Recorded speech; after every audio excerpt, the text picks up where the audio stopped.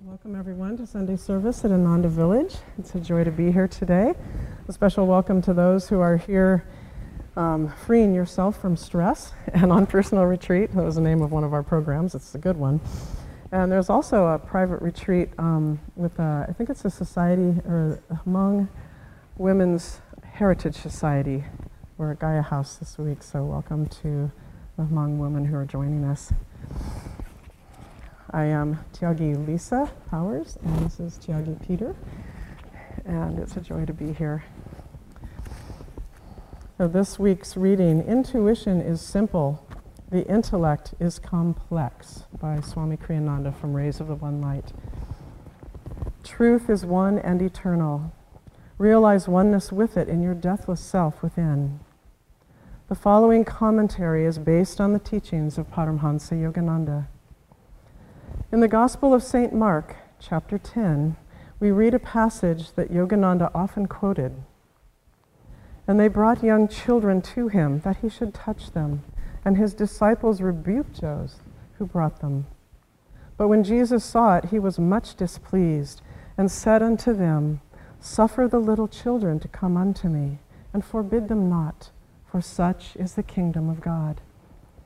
Verily I say unto you, whosoever shall not receive the kingdom of God as a little child, he shall not enter therein.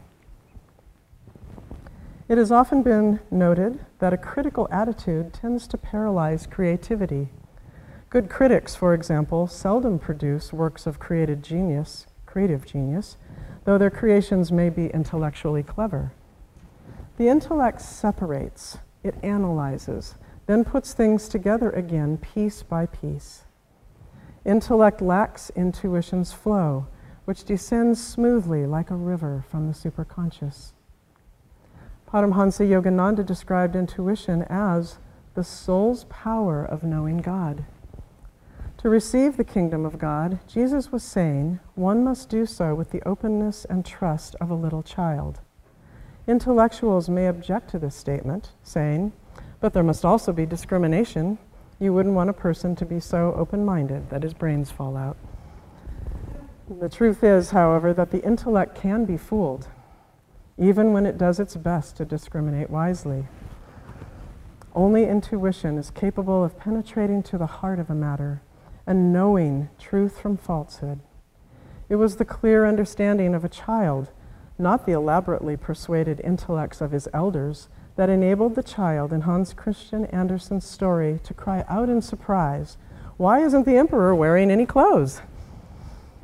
Therefore it was that Sri Krishna said in the 9th chapter of the Bhagavad Gita, "To you who are free from the carping spirit, I shall now reveal wisdom sublime. Grasping it with your mind and perceiving it by intuitive realization, you shall escape the evils of delusion." Thus, through Holy Scripture, God has spoken to mankind. Om, Om, Om.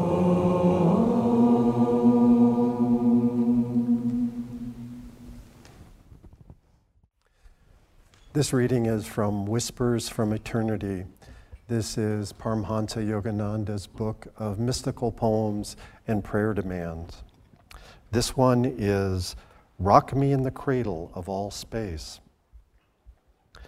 Rocked in the cradle of the blue-colored past, bright-colored present, and dim gray-colored future, I, thy child of eternity, am restless. I strained ineffectually my feet of my own power, and at last I succeeded in jumping out from duality's cradle of delusion.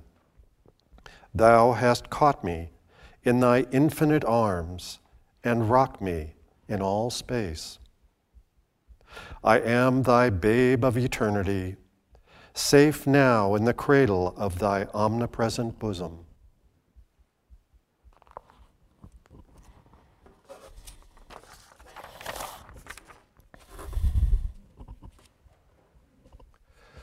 One of my friends and I like to share humorous things we find on the internet or come across. And once, not long ago, I received an email from him that had a little video clip attached to it, and it was just titled Perfect Dad. And I thought, well, this is interesting. So I opened it up, and here was this young guy. He looked like he was probably in his early 30s, and clearly had his young daughter, who was about, a toddler, was about 3, and was holding in his lap a green plastic laundry basket. Actually looked just like the one I use at home.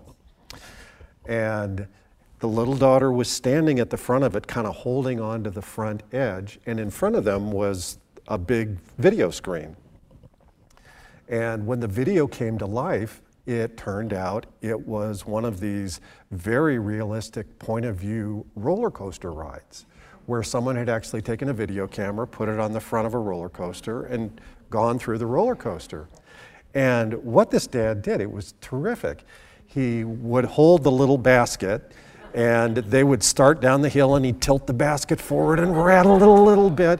And of course, the kid just loved it and was just howling with laughter through the whole thing. And they'd go around a corner, he'd tilt it, go around the corner the other way, around the other way. And she'd almost fall out, and he'd say, "Don't worry, Daddy's got you." And he'd push her back in. And every once in a while, he'd give it a good thump on the bottom with his knee, and she'd fly up a little bit and have to grab on extra hard.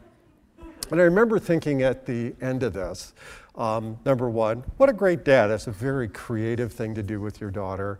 I mean, clear she just totally enjoyed it. And here he was creating this incredibly fearless child by giving this delightful, really risk-free experience. But I was also thinking about it that probably the first thing that happened when it ended was she immediately turned around and said, "Daddy, again!" And this was clearly about the 100th time they'd done this. One thing I caught myself thinking about afterwards is this is very much like our own lives. And in fact, here we are. We have our souls poured into this sort of rickety body, kind of the equivalent of this green plastic laundry basket. And we spend a few dozen decades, 70 years or so, plying around. And fortunately for us, right behind us is the guru. There's Master behind us, and he's the one who's whispering encouragement to us and making sure at particular times we get an extra good knock so that we really understand the point, and also to make sure that we understand that we're really safe the whole time we go through this. And that no matter how stressful things appear outside of us, no matter how frightening things appear outside of us, no matter how wonderful things appear, that he is always there with us, experiencing this with us, and guiding us, protecting us. I remember back in the late 1980s, I had a chance to go to Assisi, Italy, where we had a community which had just really begun to have more buildings and had a real presence there. And this was kind of my first opportunity to go over. And in fact, I hadn't really had a break from my area of service. I was working as a physician at our clinic here. This was going to be my first real break in about 5 years. And so I actually was able to arrange a 3-week break. Swami Kriyananda was over there. He was doing some writing and working on a book, and he said, well, if you come over, you can kind of help me with some of my health stuff, which I'd appreciate. So when I got there, it turned out things were much more rustic and simple than I was expecting. The building I was staying in was about a quarter of a mile away from everything else. Swami was fortunately in the same building with us, but it was amazingly cold for the fall. Totally unexpected for me. I hadn't really been prepared for that. And the other thing that began happening was I had left very good instructions and arranged everything with clinic staff before I left what to do for different kinds of emergencies and if things came up with the finances, things like that. And within a day of arriving, I got a message under my door on a little scrap of paper that someone had written down. Call the clinic immediately, financial emergency.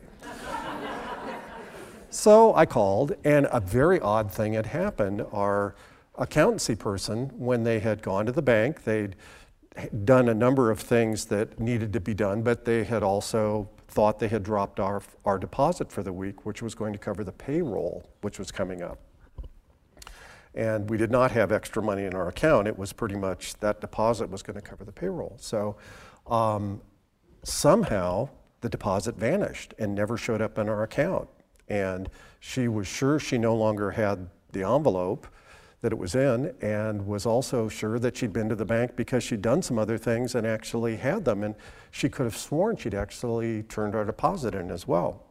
So this started happening at the same time. A couple staff members who'd been squabbling both began insisting if we didn't fire the other one, they would quit. So, and you have to understand, at this point in Italy, it's not like it's now where everyone has a cell phone you can just call. The only telephone was in a building a quarter of a mile away from where I was staying. And so I would get these notes under my door, you know, usually late at night and early in the morning, because we were exactly 8 hours out of phase with Italy. So the stuff would come in late at night or early in the morning, and I'd get a little message.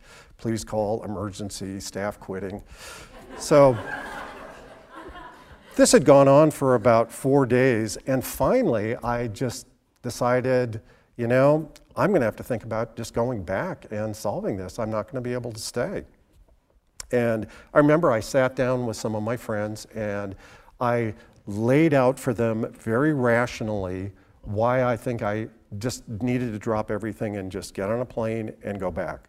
And I explained everything to them and included some things like, well, and I'm really jet lagged now and I'm not enjoying it because I'm jet lagged, and I don't know, the food's a little odd for me, and I'm really cold.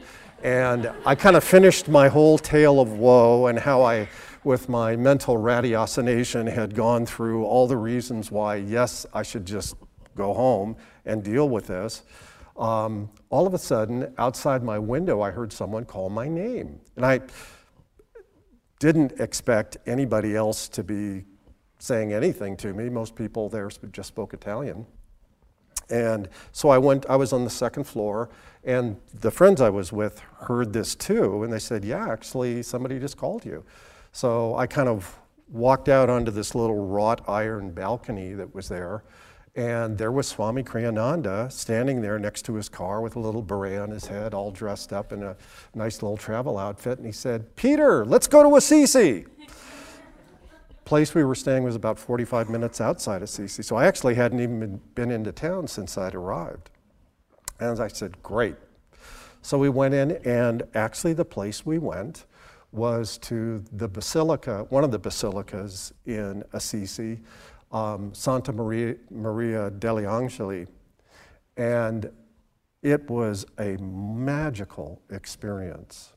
Within this basilica, there's actually a tiny little, very ancient church called the Portiuncula. And Portiuncula just means little portion in Italian. So it's this tiny little chapel, only seats about 20 people, inside this giant church. It's just kind of right in the middle. So when you walk in, you see this little tiny old chapel. This was a chapel that was given by the Benedictine monks to St. Francis during his lifetime, and actually was one of the focal points of his work. So there I am with Swami, and we actually went in and sat inside this little chapel. The chairs in there were actually built into the wall, and they're kind of about the size that someone about 8 years old would fit in very comfortably. So someone of more generous proportions, you sort of feel like you're sandwiched into this little spot, and Swami was right in front of me up against the wall too. And we meditated there for about an hour. And I realized at the end of it that I'd kind of forgotten about what was happening with all this stuff at the clinic. In fact, I'd forgotten to mention to Swami while we were driving to town that maybe I would have to go back. So I kind of put it out of my mind for the moment, and Swami actually commented at the end of it. He said, "Isn't it remarkable? You can just feel the joy of St. Francis just seeping out of the floor, out of the walls. Joy, humility, it's all just here in this sense of surrender and devotion." And we finished our afternoon, went, had a little coffee, drove back to Assisi. And as I was walking up to my room, I began thinking, what am I going to do about this problem? And there was a note in front of my door, and it was like, oh, not another one. And I picked it up and said, "Don't come back, found the deposit, staff is fine." Isn't that interesting? You know, it's so curious how life will unfold itself. And in fact, I remember that point in my life so clearly because it was such a classic example. If I just tried to make a decision based on intellectual criteria, I would have ended up doing the wrong thing. In fact, I would have to say the remainder of that trip was really a high point of my whole life. I ended up having a week-long seclusion by myself that was just magical. And I remember when I came home from that, I felt full of joy and energy and the healthiest I had felt in years, and it lasted for months at that level. It was really a remarkable experience. And yet, if I'd been left to my own devices, I probably would have gone home. Swami would often say, remember, a victorious life is often one that is filled with stress. He wasn't one who ever counseled avoiding stress. He would say, become bigger than your challenges, become bigger than your problems, and let God guide your life, and you'll be able to navigate this world, navigate these impediments and pitfalls, and do so in a way that promotes our spiritual growth. One thing that Patricia and I have gotten into very recently, we had been reading Swami's edition of Master's interpretation of the Bhagavad Gita. And so every night we would read a section or two. And we were both very struck by the fact that this whole story that unfolds in the Bhagavad Gita is one that's actually very personal and actually relatable to us as devotees.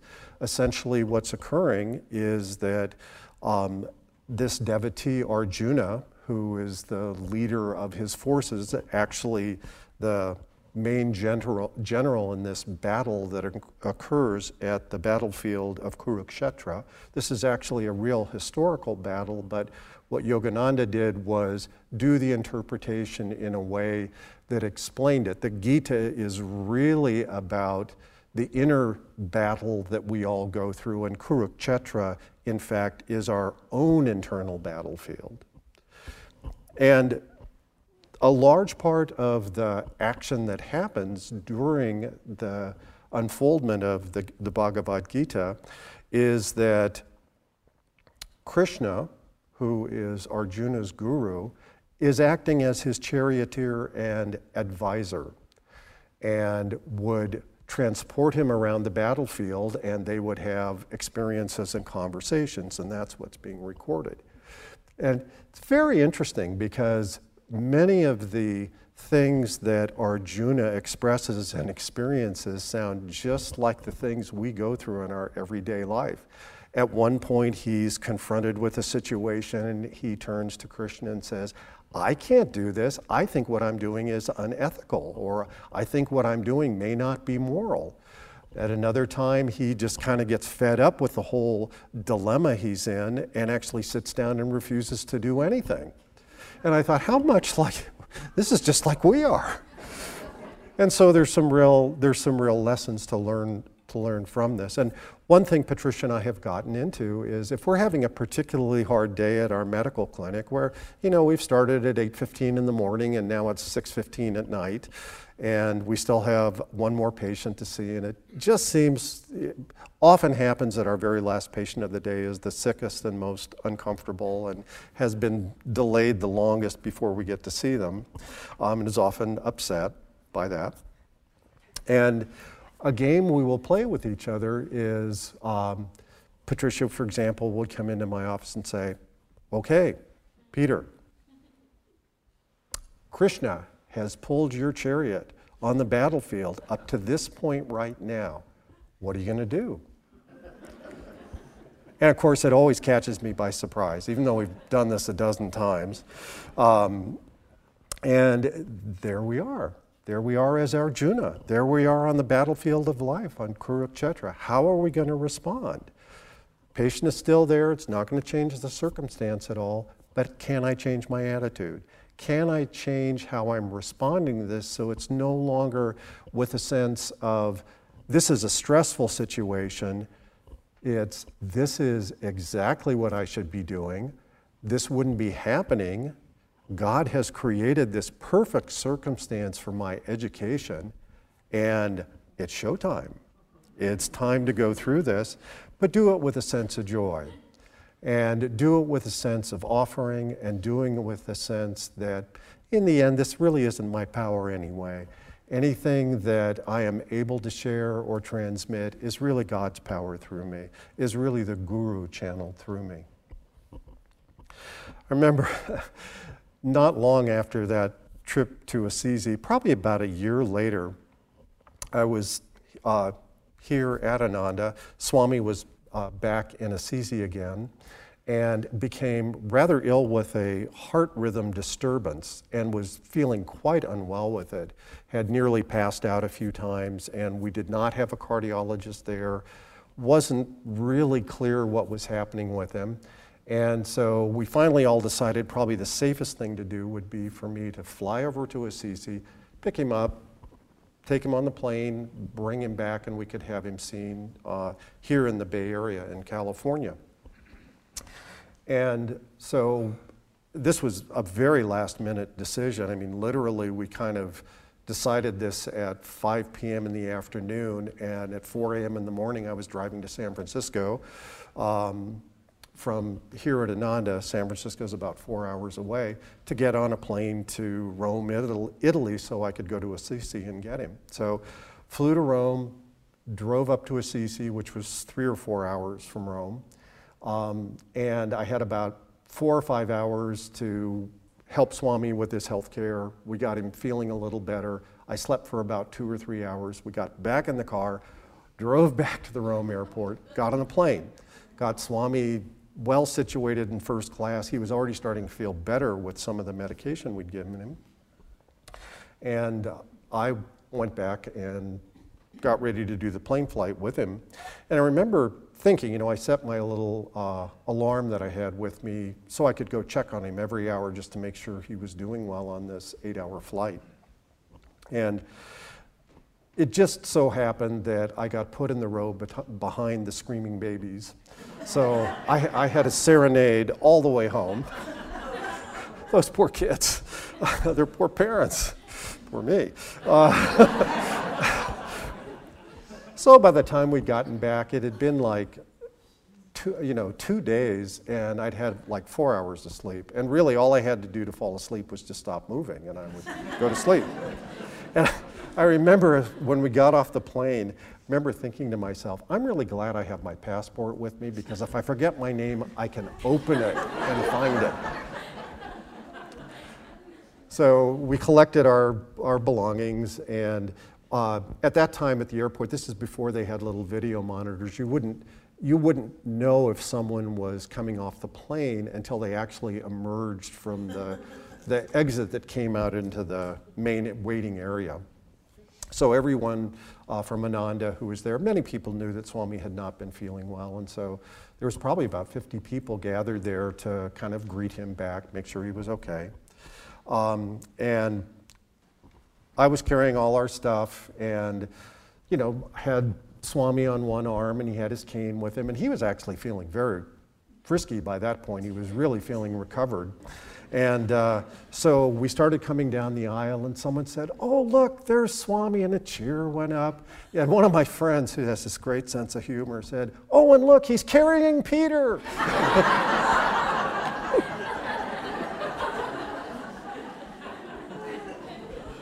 You know, it's such a funny thing. I remember after, and I laughed at it too. I thought it was actually pretty appropriate.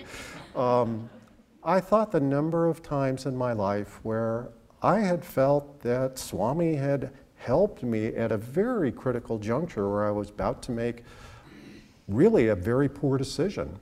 And he would often have just the right thing to say, or would make a suggestion on how I could change things, that somehow it would actually work out. And when I look back at my life, it's probably those 3 or 4 decisions. If I had gone in a different direction, I probably wouldn't be standing here now. I might have gone off and done something else.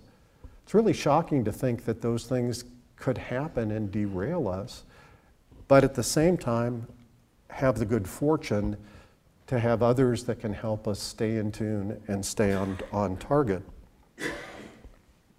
You know, I think probably the most helpful attitude to have as a devotee is one of loving surrender.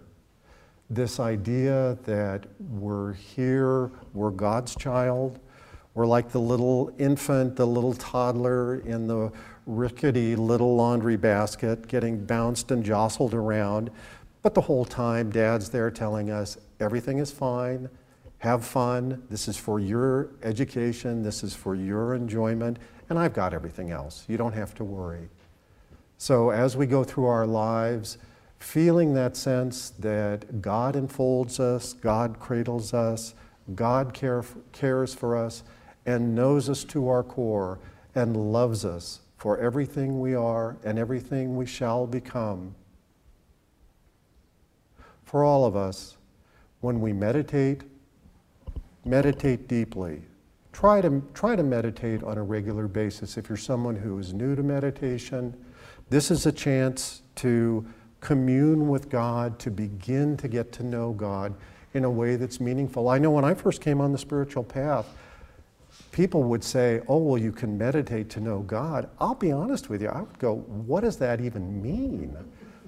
I was just happy to feel peaceful. I was happy to feel healthier, more energetic, calmer, all these positive things, more joyful. And finally, I began to feel that whisper in the back of my mind, in my heart, of the presence of God beginning to guide me, the presence of the Guru beginning to help me along the spiritual path, and be there as this safety net, as this protector. We literally have a protecting angel with us all the time. There's the Guru looking out for us, guiding us, caring for us, and only wants for us our God realization.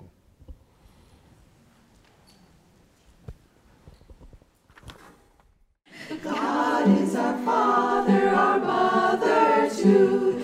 God is our dearest treasure. God's ever near, the one friend who loves us without any measure. Of his dreams our love was made, only from him is love repaid. Let us in gladness